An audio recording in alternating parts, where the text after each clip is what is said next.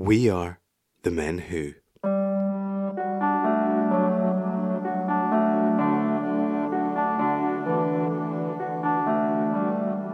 Part of the initial conversation I'm having with somebody is about finding out about their model of the world. What is their reality like? So that I can use the language which is helpful to them. So I generally ask what kind of work somebody does, because that'll give me an indication as to what kind of words they're hearing on a day-to-day basis. But it's really important for me as a therapist to find out what their life is like and how they think, so that I can help merge suggestions to them that will help them move on and grow and find those invisible rungs on the ladder that's actually there in front of them that they perhaps can't see when they're in that pit of depression or that deep, dark place. Because there are rungs there, and just simple little steps by step can bring somebody out. So, but the aim of the work that I do is, after every single time we meet, that they walk out feeling better than when they walked in. At least they have hope. They'll certainly have a relaxation technique that can help them calm down and get perspective and context and understanding of where they're at and where they are on their journey. Welcome to The Men Who Talk, the men's mental well-being podcast brought to you by The Men Who. The Men Who is a men's collective for actively maintaining positive mental well-being. With The Men Who, men have the opportunity to talk, listen, support, care for, and help themselves and each other build meaningful connections in person, online, and together. We've been running men's talking circles in Edinburgh and beyond since 2019, but here we're bringing the conversation to you, exploring and sharing our experiences relating to men's mental well-being. Each episode you'll hear from our trustees, members, inspirational guests, and people we've met on our journey so far on how they're learning to actively manage their minds. Together, it's our purpose to raise the power of sharing what's on our mind and make it easier for men everywhere to access their well-being potential. Join us on this lifelong journey. We are the Men Who, and welcome to the Men Who Talk.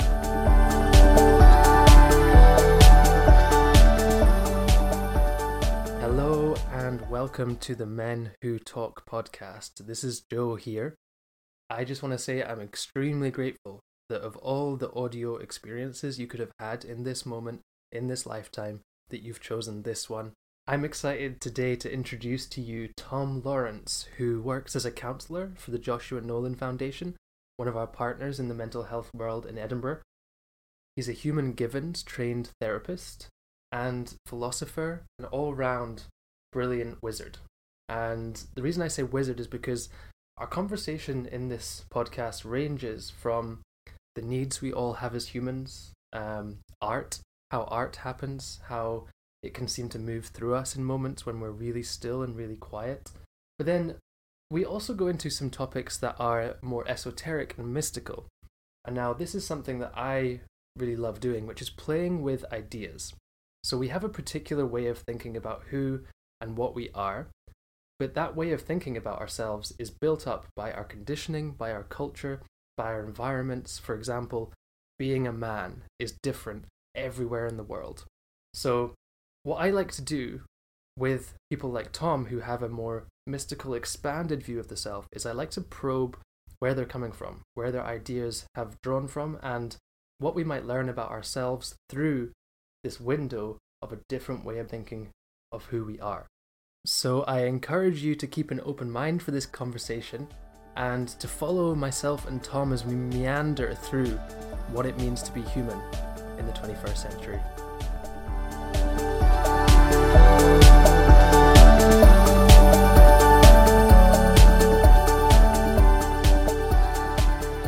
Hello, Tom, and welcome to the Men Who Talk podcast. Thank you so much for joining us. Hello, Joe. Well, thank you for having me. I'm honoured. I've heard of the Joe Rogan experience. I wanted to have the Joe Anderson experience. Yeah, it's much better, I promise. Good. Maybe not quite so many listeners, but we're getting there, hopefully. On the way. So yeah, it's great to speak to you, Tom, because I feel, we met at a panel about men's mental health at the University of Edinburgh maybe a couple of months ago, and I just felt that the way that you framed a lot of the kind of needs we have as humans and the way you talked about well-being just resonated a lot with my approach, with the Men Who approach. So I just kind of wanted to get you on the podcast to give your wisdom and to talk a little bit about kind of who you are and your background. And I've actually spoken to your colleague Malcolm recently from Human Givens, and I've become quite interested in this idea or this kind of particular orientation towards therapy. And I'm wondering if you could maybe start by talking a little bit about your work as a therapist and kind of the direction that you come from. Sure, absolutely. So, as Malcolm perhaps would have said as well, we're trained in the Human Guidance Institute way approach to psychotherapy and counselling. And the great thing about it is that whoever comes for help, they can be helped because there's an understanding that the brain that we have is endeavoring to get our needs met, physical and emotional. And we're much more, I think, generally speaking, open to the idea or know the idea that the brain is getting our physical needs met, because if we feel cold, that's the brain saying, put a jersey on. If we're feeling hungry, that's the brain saying, time to eat. And same with thirst and sleep, time to rest. The emotional needs, which we all have, are what underpins and provides a foundation for our therapy. And these emotional needs are roughly around about 9 or 10. I think all brain behavioral therapy scientists can kind of agree on these as being the ones that underpin our needs. And I think first and foremost, we need to feel secure. We need to feel secure at home. We need to feel secure at school or in the office or our workplace, wherever. Because if we're not, then we're in a state of fight or flight, more or less, which is not an ideal state to be in for any great length of time. And obviously, if in a risky job, then that goes with it. But you do need the downtime in between to feel safe again and allow the brain to process. We need to feel emotionally connected to at least one human being if possible. A dog would be perhaps a second best, certainly better than a fish anyway. But somebody who accepts us, as the old expression is, warts and all, where we can be ourselves. We don't have to put on a pretense. We don't have to hide. And if we have a problem, they might listen. We also need to feel a sense of control in our life, control and autonomy. So, for instance, if somebody's at work and they're hired to do a job and they've got a boss who's forever on their case and micromanaging them, that can be an enormous cause of frustration. And because you need the job to pay the rent, pay the mortgage, you can't turn around and tell the boss to F off. So you get kind of a build up of frustration, which can cause us, I wouldn't necessarily go into it, but can cause us to have a sleep imbalance, which then can mean that we can wake up the following day feeling low in motivation, which can then start asking questions of ourselves about our focus and concentration, and it can lead to depression. So yeah, control and autonomy. We need to feel we're in charge of our life, more or less. We need to feel a sense of community, that we feel connected to more than just something close to us like a family, whether it be a football team, a club, a political party, what do they call congregations? What are they called? Obviously, I turn up every week. We need to feel a sense of achievement, which enables us to feel like we're expanding and growing, and that builds self-esteem and confidence. So it's really important to feel encouraged by people who, for parents to encourage children, for instance. And that can be something that a lot of people I see haven't had as a child, for fear of turning the child into a big ego or something like that. We need to feel a sense of, or need to be able to give and receive attention. It's like a nutrition for the heart. If we're unseen and we can't interact with fellow human beings, then we can feel a certain stress, which is why solitary confinement is such a serious and difficult thing to endure. Not that I've had experience of it yet, anyway. We need to have a sense of status in the world, whatever that may be, however high or low. It's about how we're perceived by others, whether it be a chairman of a company or it's also about our contribution to society. If you're known as the man who fixes computers in the village, then that confers a sense of status and recognition. It's the kind of the recognition that we enjoy, and it helps. And I think we men are particularly sensitive to that. In fact, I think the greatest cause of depression is said to be, from research in men, a loss of status, a loss of respect. So being made redundant, being overlooked for promotion seems to hit us hard. because we have a sense, I think, us men, of at least not appearing weak. We need to project a sense of strength and togetherness.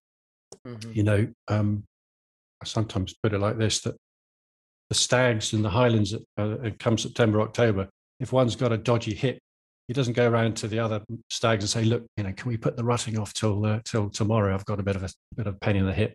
They'll go, sorry, mate, you're out of here. And I think, we forget I think we forget as humans that we do actually exist in animal bodies. We bleed like an animal. And so those motivational instincts are still in us. And I think those are quite relevant for us men in that regard. It's interesting to think, that there's two things going on there. There's that animal nature, and then there's the story element of what we have constructed to be masculinity or a male status role. And so we have both that underwriting body that we're in that's sending certain signals towards us, but then we've also got maybe a powerful cultural story that's been handed down by men, especially in this country, who have been raised by men who went to war. So that there's these kind of difficult narratives that maybe been picked up throughout those times. Yeah. And I think we find it very difficult to, our ego is kind of predicated around that, isn't it? So we find it very difficult to be humble, I think, sometimes. And I was reading a book last year, and it really resonated with me that the humble man has nothing to fear because he's got nothing to let go of. He's completely free. He doesn't own anything inside himself, so he can be free. Yeah. And I thought that was a wonderful indication of, frankly, what I'd like to be. And what are some of the practices or ways of being that are cultivating that for you, that non-attachment? Well, I'm laughing because, as my wife reminds me, one of those things is when you're driving and somebody cuts you up, you wave him in. After you, sir, is what you say. Because, of course, the ego is, from its origins, which is animalistic, is about putting ourselves first in order that our genetic line procreates.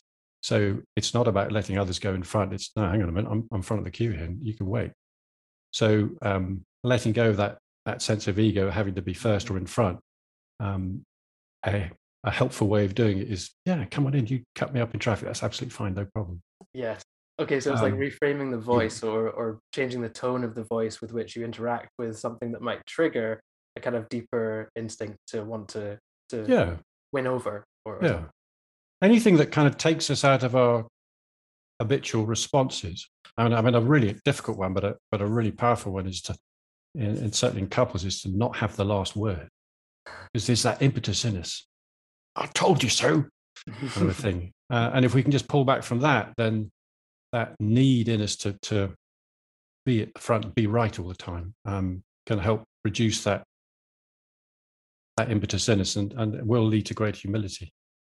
If that's something that people are into. But to me, humility is about letting go, and it's about letting go of, for me, the things that are in the way of me really enjoying my life.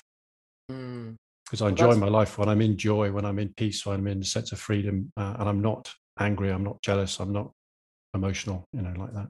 Well, that's one of the things that's so difficult to recognize when you're caught in a mind spiral, as I call them, these loops that generate both negative narratives, but also physiological experiences and emotional experiences. Like, what are the ways that you can interrupt that in a way that won't trigger you further and will hopefully promote a more relaxed attitude? Because it is only yourself you're hurting by getting caught in those things, isn't it? Yeah, but if you're angry, then you're going to be hurting people around you, just at least by the force of your anger, but hopefully not by acting it out physically. But it's interesting. We do get this emotional hijack, don't we? And it depends on what the brain is connected to from our past, or the meaning our past meaning that we made of a situation, that will determine the strength of trance of emotion that we're in. We have this resource in us that a lot of people don't even know that's there, but it's what in psychology terms we call the observing self. And if I've got a client, for instance, who comes to me for anger, let's say, they want to reduce or get rid of their anger, one of the things I ask them to do is, whenever they feel the anger, at the first point they feel it, that's the time to act. because most people kind of get that, oh, it's coming. And because anger can be quite addictive, they'll stick with it and explode. Because it does give us a sense of power. It's, I mean, going back to this animalistic thing, it's when like a gorilla stands on its, on its hind legs or its back legs to make itself look bigger and therefore more threatening. So at that point when we're aware that the anger is rising, if we can have the presence of mind to scale it out of 10, so whatever you're feeling, if you then scale it, you have to go into a part of yourself that is not the anger to then have a view on the anger to give it a scale between 0 and 10, let's say. And as soon as you've done that, you're in your observing self, that observing intelligence that we are, that can perceive thought, that can perceive emotion, and obviously can see and feel that we have a body. And at that moment, you're out of the emotion, and then you can go straight into, like a breathing technique, to really bring those arousal levels down, that adrenaline in the bloodstream down, so that you can then get clarity and focus. And if it's in a relationship situation, I'd suggest to clients that they say to their partner, having told them they're going to do this, I'm just going to step outside and calm myself down, and then I'll be back in to solve this problem with you, my darling. So remove yourself from the situation. Well, if it helps to calm down, yeah. And it's interesting, you mentioned, like, this sounds a lot like the witness in meditation, this idea of accessing the kind of witness within yourself who is not experiencing the thing that you are finding overwhelming in that moment. And you mentioned that is what we are. Do you believe that that's a kind of deeper version of ourselves, or a deeper access point into who we are, a more authentic version of ourselves? Yes, I do. Yes. I mean, I think, who was it? Can't remember his name. Identified these 4 levels of self. And there's the physical, there's the emotional, there's the mental, and then there's observing self. And I named the 1 to 4. And it's the body is 4, the emotions is 3, and the mental is 2. That is what I call the human. And the number 1, the observing self, is what I call the being that we are. And yeah, it is that witnessing, observing intelligence, that place of being that we are, which is, I mean, some people say is the soul in us that is having the human journey. What do you mean by that? Could you explain that a bit? Oh, wow. Okay. Well, just easy question there. Well, no, it's how weird do you want to go? As weird as you like, Tom. As weird as I like. Okay. Strap in. So a lot of the world's population have not been brought up in a Christian way and have an idea of recurrence, or what it's often referred to as reincarnation. And I remember reading a book called Journey of Souls by Dr. Michael Newton. And I was really taken by it because, as he says at the beginning of the book, that he was an American psychologist, very much a scientific view. There's only one life. Do your best, get on with it, and that's it. And what he found was that he had 2 or 3 clients that after 2 or 3 years of working with him, he couldn't move them on with the normal psychotherapeutic CBT kind of techniques that he was using. So he dusted down his hypnotherapy book and started leading them through deep therapeutic trances, experiences. Well, they had experiences. And what they started telling him, he realized, was information that they had no connection to their current life. He checked it out with them afterwards. I mean, in essence, the book is about 95% edited transcripts of conversations with, I think, about 26 clients. And even though he was skeptical, he was a good scientist in so much that he thought, right, I'll research this and see what comes out.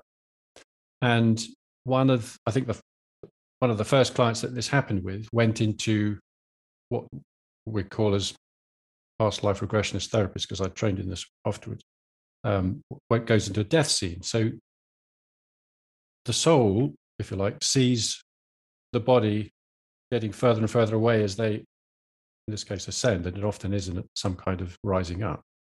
And then they go on to a dimension which is described in this book, Journey of Souls. And the way it's described, and we have to understand that the dimension in which that client is reporting from or reporting of is not encompassed by normal language. But we will do our best because it's coming through a brain. What they're seeing is coming through a brain, so they'll describe it as best they can with language. And so what you end up with is depending on how old or young the soul is, if they're a relatively young soul, they'll be met by a spirit guide, as they called it, or he termed it. They then get reunited with their spirit group, a soul group, sorry. And then there's a period of what seems like assimilation of the life led. What lessons did I learn? And then they talk about this this kind of need to come back down to earth, to reincarnate and have more experiences, more learning experiences. Mm-hmm.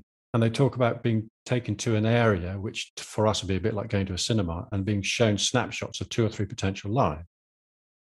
So you, Joe, could have been in a life as a concert pianist in New York, mm-hmm. but you chose to be as you are now. You could have been an Aboriginal in going through hard times in Australia, but you chose to be where you are now for the reasons of learning that you were going to get from this lifetime.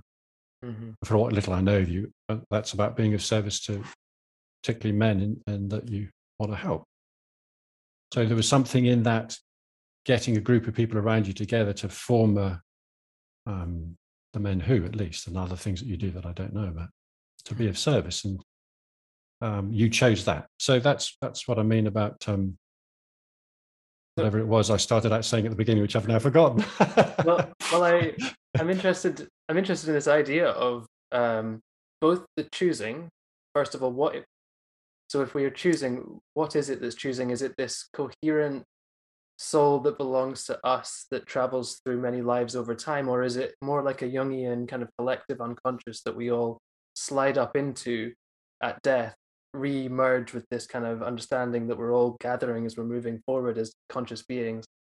Or is it more that there's this, I often wonder here in this particular point, am I like a karmic kind of shooting star? Am I alone in this journey, or is Joe the one that's alone, and it's the soul that merges with everything else at death that isn't alone?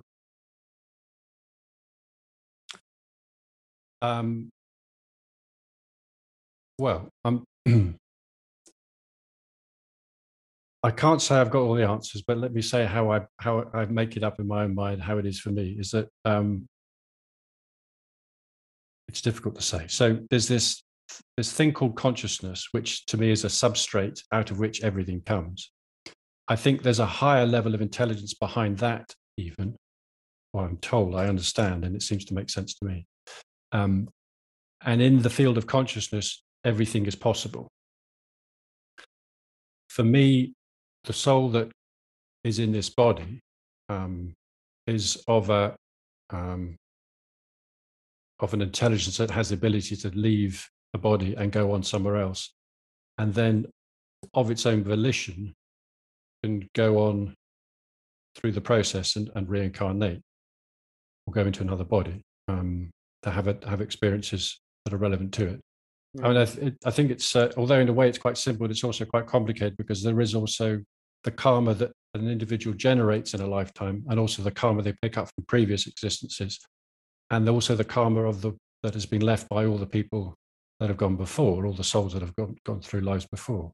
Mm-hmm. You know, there's an ancient expression, something along the lines of "the sins of the father shall fall upon the generations thrice yet to come," which sounds pretty biblical. It probably was, but sounds biblical. Yeah. But the point being that if you build a nuclear power station, some poor sod's got to do something with a waste material. Yeah, and, for 10,000 years. Yeah, I mean, how well was that thought through? Well, it's not on my watch, so who cares? Might have been the response to that, probably. Mm-hmm. I don't know if that answers your question. No, I think we're just sort of circling around this other conception of self, maybe, should we call it, that is, I would say, slightly different than the one that's often conceptualized within the field of mental health, where people are kind of brains and minds, and they require kind of tuning up and reconfiguring in order to function correctly. And I wonder whether this more esoteric, more mystical interpretation of the self has a role to play in the therapeutic process, in the kind of becoming a full human and being well. Yes, absolutely. I agree. I think the therapeutic self that you're referring to is much more associated with what's called ego. And I think there's quite a bit of, my understanding of the ego is that I'm just about to go off road again. Is that all right? Perfectly fine. That's what a podcast is for. Fair enough. It's a throwback to origins of life on Earth. It's our evolution inheritance, if you like. When life began on the planet, it had to be imbued with an impetus to gain energy from external sources and bring it in. We do that through consuming food and water. Plants do it through consuming sunlight, as well as drawing up nutrients and water from the soil. And that mechanism had to be put into all living things in order for them to survive and thrive and grow and become life on Earth. And in the human animal, it manifests in a myriad different ways that we call part of ourselves, certainly, and certainly will recognize as ego. And it's that thing that I was speaking about earlier, for instance. In order for my genetic line to have preference in my mind, I have to be imbued with the desire to be first to things. So I need to get food, I need to get water. And an imbalance of this is where I don't stop eating, or I don't stop drinking alcohol, or I don't stop drinking drugs.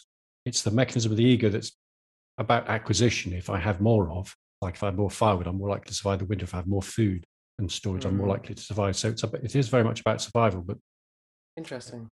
In our world, it manifests as, how many boats do you need? How many houses do you need? I mean, how much money do you actually need? It's, there's no off button in some people, and that's their business. But do you think that reflects potentially a not enoughness inside, which is something we spoke about briefly, which is like the need for more reflects a sense that there's not enough going on inside. You're not bringing enough to the table. Well, I think it comes from a perception of not having a need met. Because I think part of the ego's mechanism is about getting our needs met. Or it could be wholly about getting our needs met, but because we have, above all animals, the reflective self-intelligence, and they don't, it can be more thwarted and lead in different ways. But certainly, if we have a perception that we're not safe, then the ego will motivate us to enable us to feel safe. And that can mean, even though I've got £5 million in the bank, I still need more, because in and of itself, the ego is just like programming. It doesn't have the ability to go, is this enough yet? That's up to us. It just does what it does. It just creates the motivation to make us move forward, to get more of, or not let go of what we have. That's fascinating. You sort of put this to an animal level, that this is something that emerges out of our evolutionary history. But to me, it also sounds it reflects the economic system that we're currently living in as well. Do you think that is either an offshoot of the kind of biological instinct to have more, or is it something that's kind of developed on its own by accident? No, I think it comes from the original, the so that's almost something to overcome in our nature, do you think, this economic system? Well, yeah, and I think there's, that diagram of the evolution of man, going from a small ape to a bigger ape to basically an upright ape, Homo erectus, and then we become Homo sapiens. Well, the next phase in that evolution is Homo spiritus, where we transcend the need to consume more, have more, where we have a contentment inside, where we share and we cooperate with each other, and we have a life and develop a world that is, to all intents and purposes, what we could call loving, where we recognize every individual for who they are and for their unique gift. That would be a world worth signing up for, wouldn't it? Do you think it's possible? Do you think that this is something real that can happen? I do. It's perhaps going to take 1,000 years or so, but I was hoping maybe by the time I get to 60, that it might be. Or maybe, Joe, maybe. And the only other way would be to wipe everybody else out and just start with a few selected friends that are on the path. That's true. That sounds like dangerous logic. Doesn't it? Yes. Watching Marvel movies. Yeah. Hey everyone. We just want to say a huge thanks for tuning into this episode of The Men Who Talk, and take a quick break from the conversation to remind you how you can access more information on our collective. Head to our website, www.themenwho.com, drop us an email at letstalk@themenwho.com, or check out our Instagram @themenwho_ to see what we're up to. Together, it's our purpose to raise the power of sharing what's on our mind and make it easier for men everywhere to access their well-being potential. So why don't you join us on this lifelong journey? Thank you, and back to the show. I kind of feel like I want to talk a bit about your book, because I've been really enjoying Smiling the Moon, and it's just this lovely, sweet tale with a lot of depth to it, I think. And the characters in it, I think, are kind of going through this healing journey together. But I wanted to ask you about the character of, is it the Noser? Is that how you say it? Noseer? Lucia, yeah. Noseer. And it, from what I can pick up, he's kind of a druid shaman kind of Yeah. character. Yeah, absolutely. Yeah. And I guess I'm asking, like, are these people? Is this someone based on someone historical, or is this based on people who are maybe still around, or are you actually a Noseer? Is that what the implication of the book is? Is it? It would be nice, wouldn't it? It'd be nice. No, I couldn't claim that. I tell you what happened, Joe. I just opened up what was the Pitlochry Acupuncture Centre, and as it was a relatively new endeavour, I wasn't flush with people to work with to help. So I had time on my hands, and I thought, well, what can I do? And I thought, well, maybe I could write a self-help book based on the kind of conversations I had with clients and acupuncture patients, because I was doing a lot of, actually only acupuncture at the time, before I trained in human Gibbons psychotherapy. And so, I got the fingers working, sat down at the computer and start, right, what do I do? And these two characters just came to mind. There's this man, and he's walking this back path, and he meets a boy, and it just started coming out. And it was fun, so I followed it. And here's more weirdness for you. As if you talk to any seasoned writer, and you've probably experienced this yourself, the words just arrive, and it's like you're tuning into a wavelength, and that stream of consciousness is coming into you, and you're writing away. It doesn't matter what you're writing, if you're writing a report or a book or CV or something, in a way. But no, it's probably not quite so relevant. I wish you could get into flow with a CV. I know, it would be nice, wouldn't it? Will they believe it?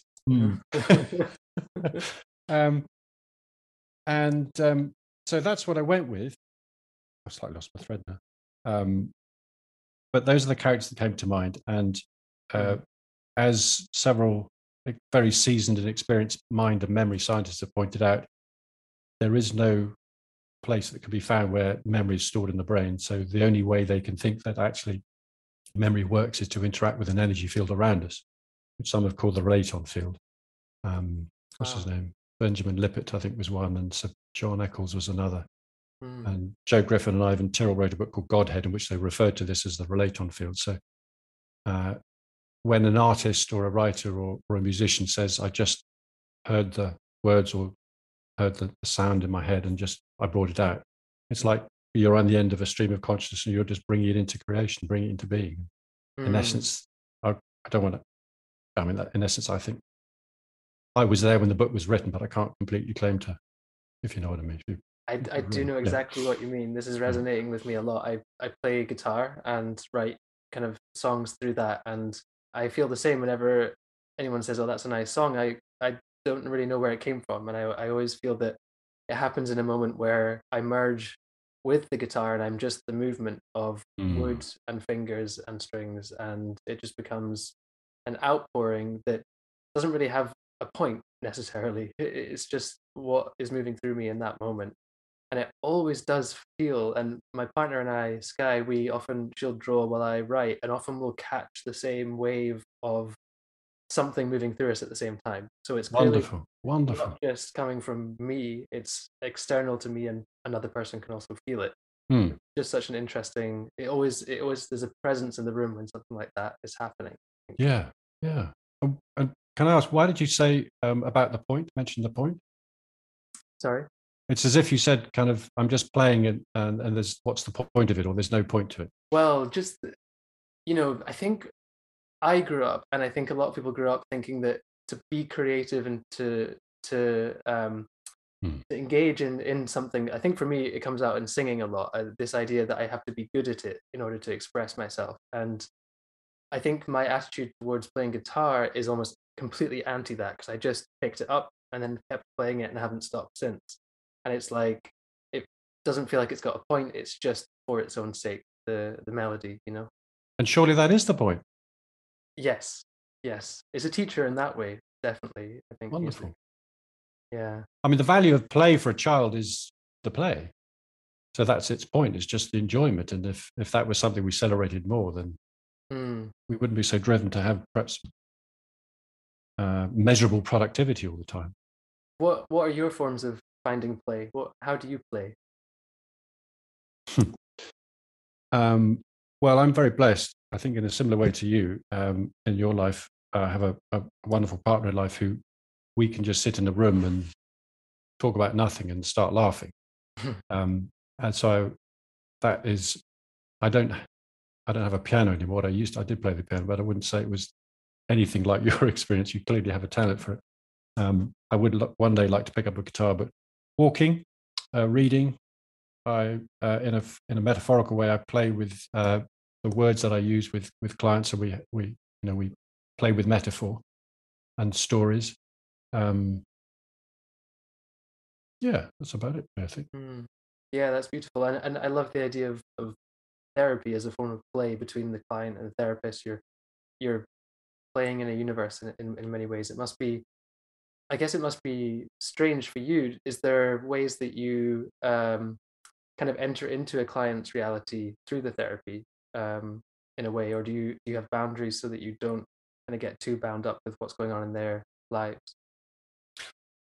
Well, it depends, of course. It depends on the situation and the individual. In terms of what the client might bring in terms of the terrible time they're having,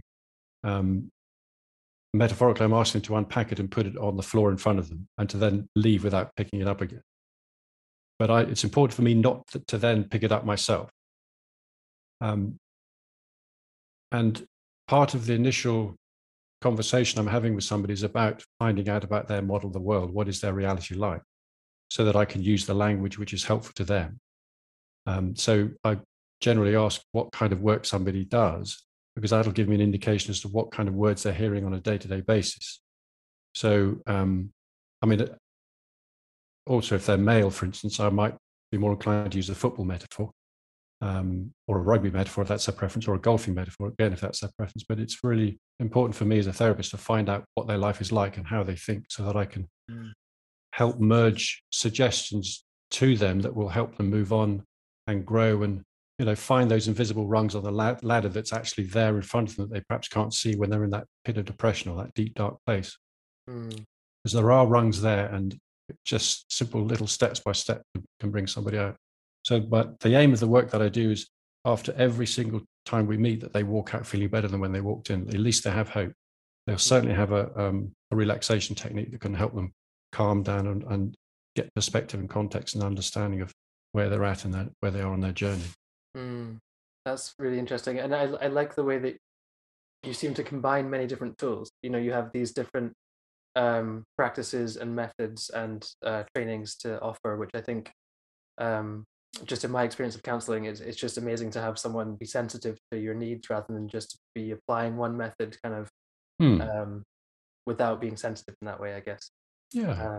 But I wonder if I could ask then, because I came across this quote from the philosopher Baudrillard recently about the idea that, like, where are mental health conditions coming from? Are they is mental health a new framing for universal suffering that we've always had, or is it that something about the current setup of our culture, our society, is causing a rise in mental health rates? And kind of Baudrillard says that we're living in an age where we have more and more information, but less and less meaning.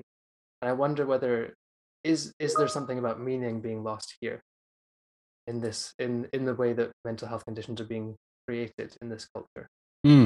I think you're right. I think it is a different label, or a labeling for the same thing.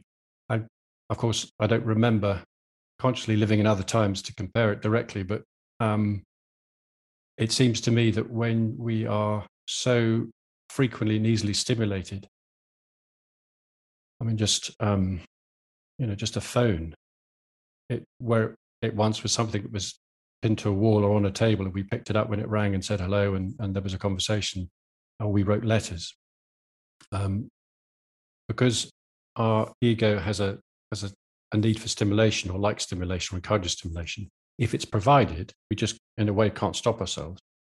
And I think with all the proliferation of TV channels and streaming channels and radio channels and podcasts and books and emails and I mean, that's not to mention all the online stuff that I don't know so much about, but Facebook and Instagram and all those things.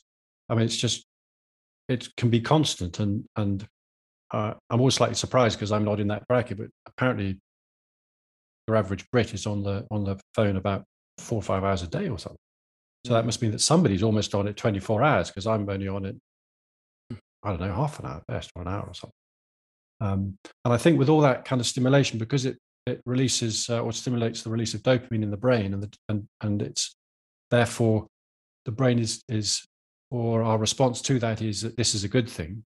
It is therefore somehow to enhance our survival. I mean, the simple thing, for instance, of keeping in contact with the news. If we're informed, then from us making ourselves safe and secure, the better information we have, the more we can negotiate our way through life. So, I mean, simple things like looking at the weather. If we know it's going to be pouring with rain as soon as we step outside, wear a coat and you'll, inverted commas, be safer. But I think there's just so much going on that keeps us in a kind of top layer of thinking that we don't get I can drop down and connect with different parts of ourselves, our creativity, for instance, or certainly our wisdom that we carry with us, that's in there, that we can connect to. Because it'll be, I would imagine, everybody's experience listening to this, they've heard something wise come out of their mouth, often or possibly in a really difficult situation, and they might have thought, that was pretty good, I like that. But that wisdom is there in us all the time. But as I understand it, less and less, churches aren't filled as much as they used to be. So that 1 hour a week, at least there was 1 hour of possible reflection, of quietness, isn't there anymore. So there are those obviously who seek it in nature and what have you, or seek quietly meditation. But I think people are just so often kept top line all the time, they can't drop down and appreciate more space and deeper aspects of themselves. That's interesting. So there's two things kind of going on there. There's like the increase in attention going towards a device or devices that are programmed along lines to hook your attention in ways that you don't really necessarily understand fully.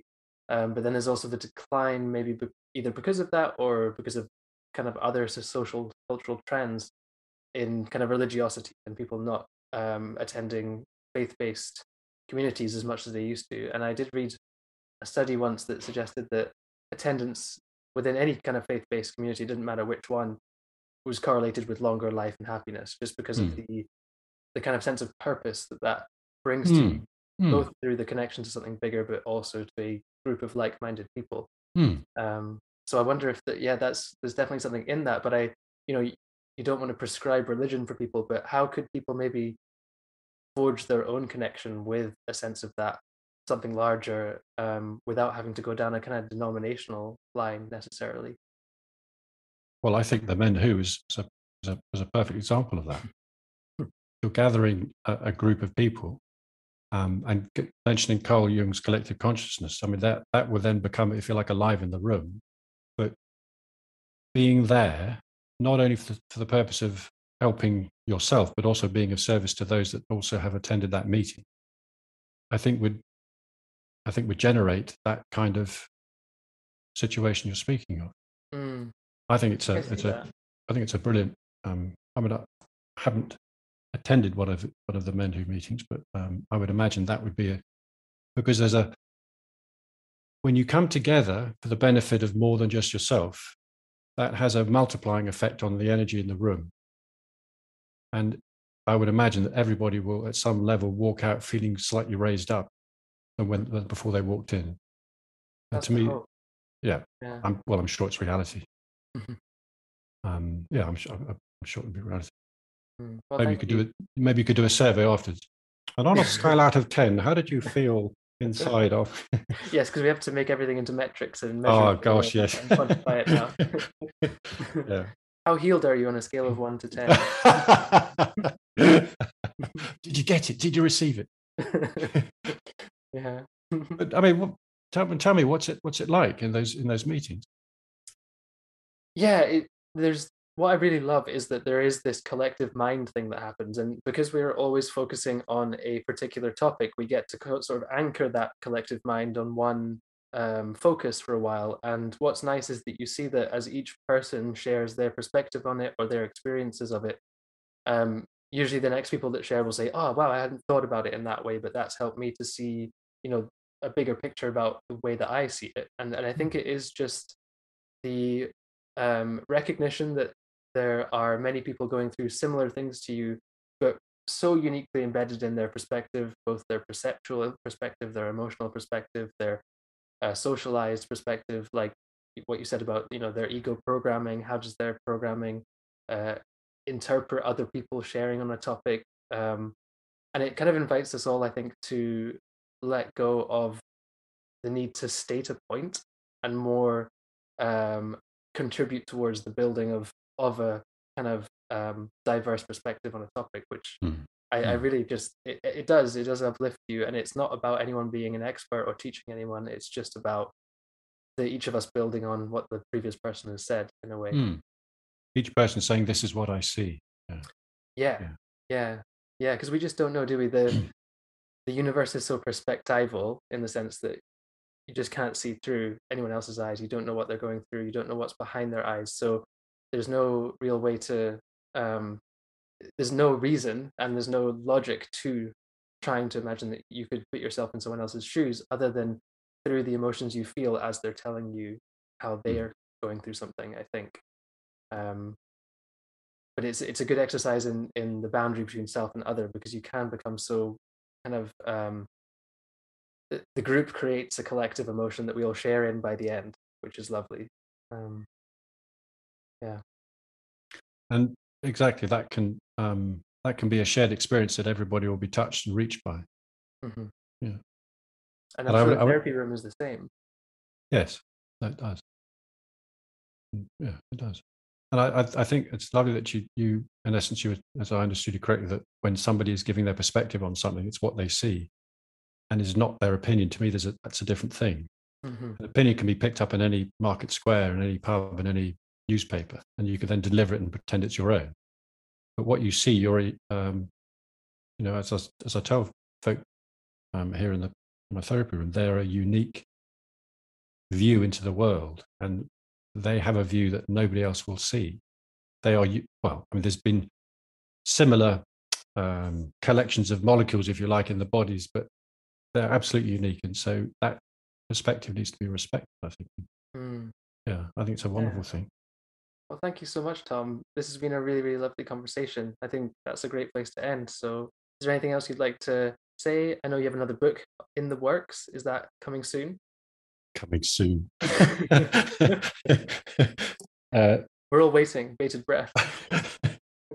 I'm waiting too. It's in the process. It's in the process, which isn't necessarily in the word processor itself, so to speak. But yeah.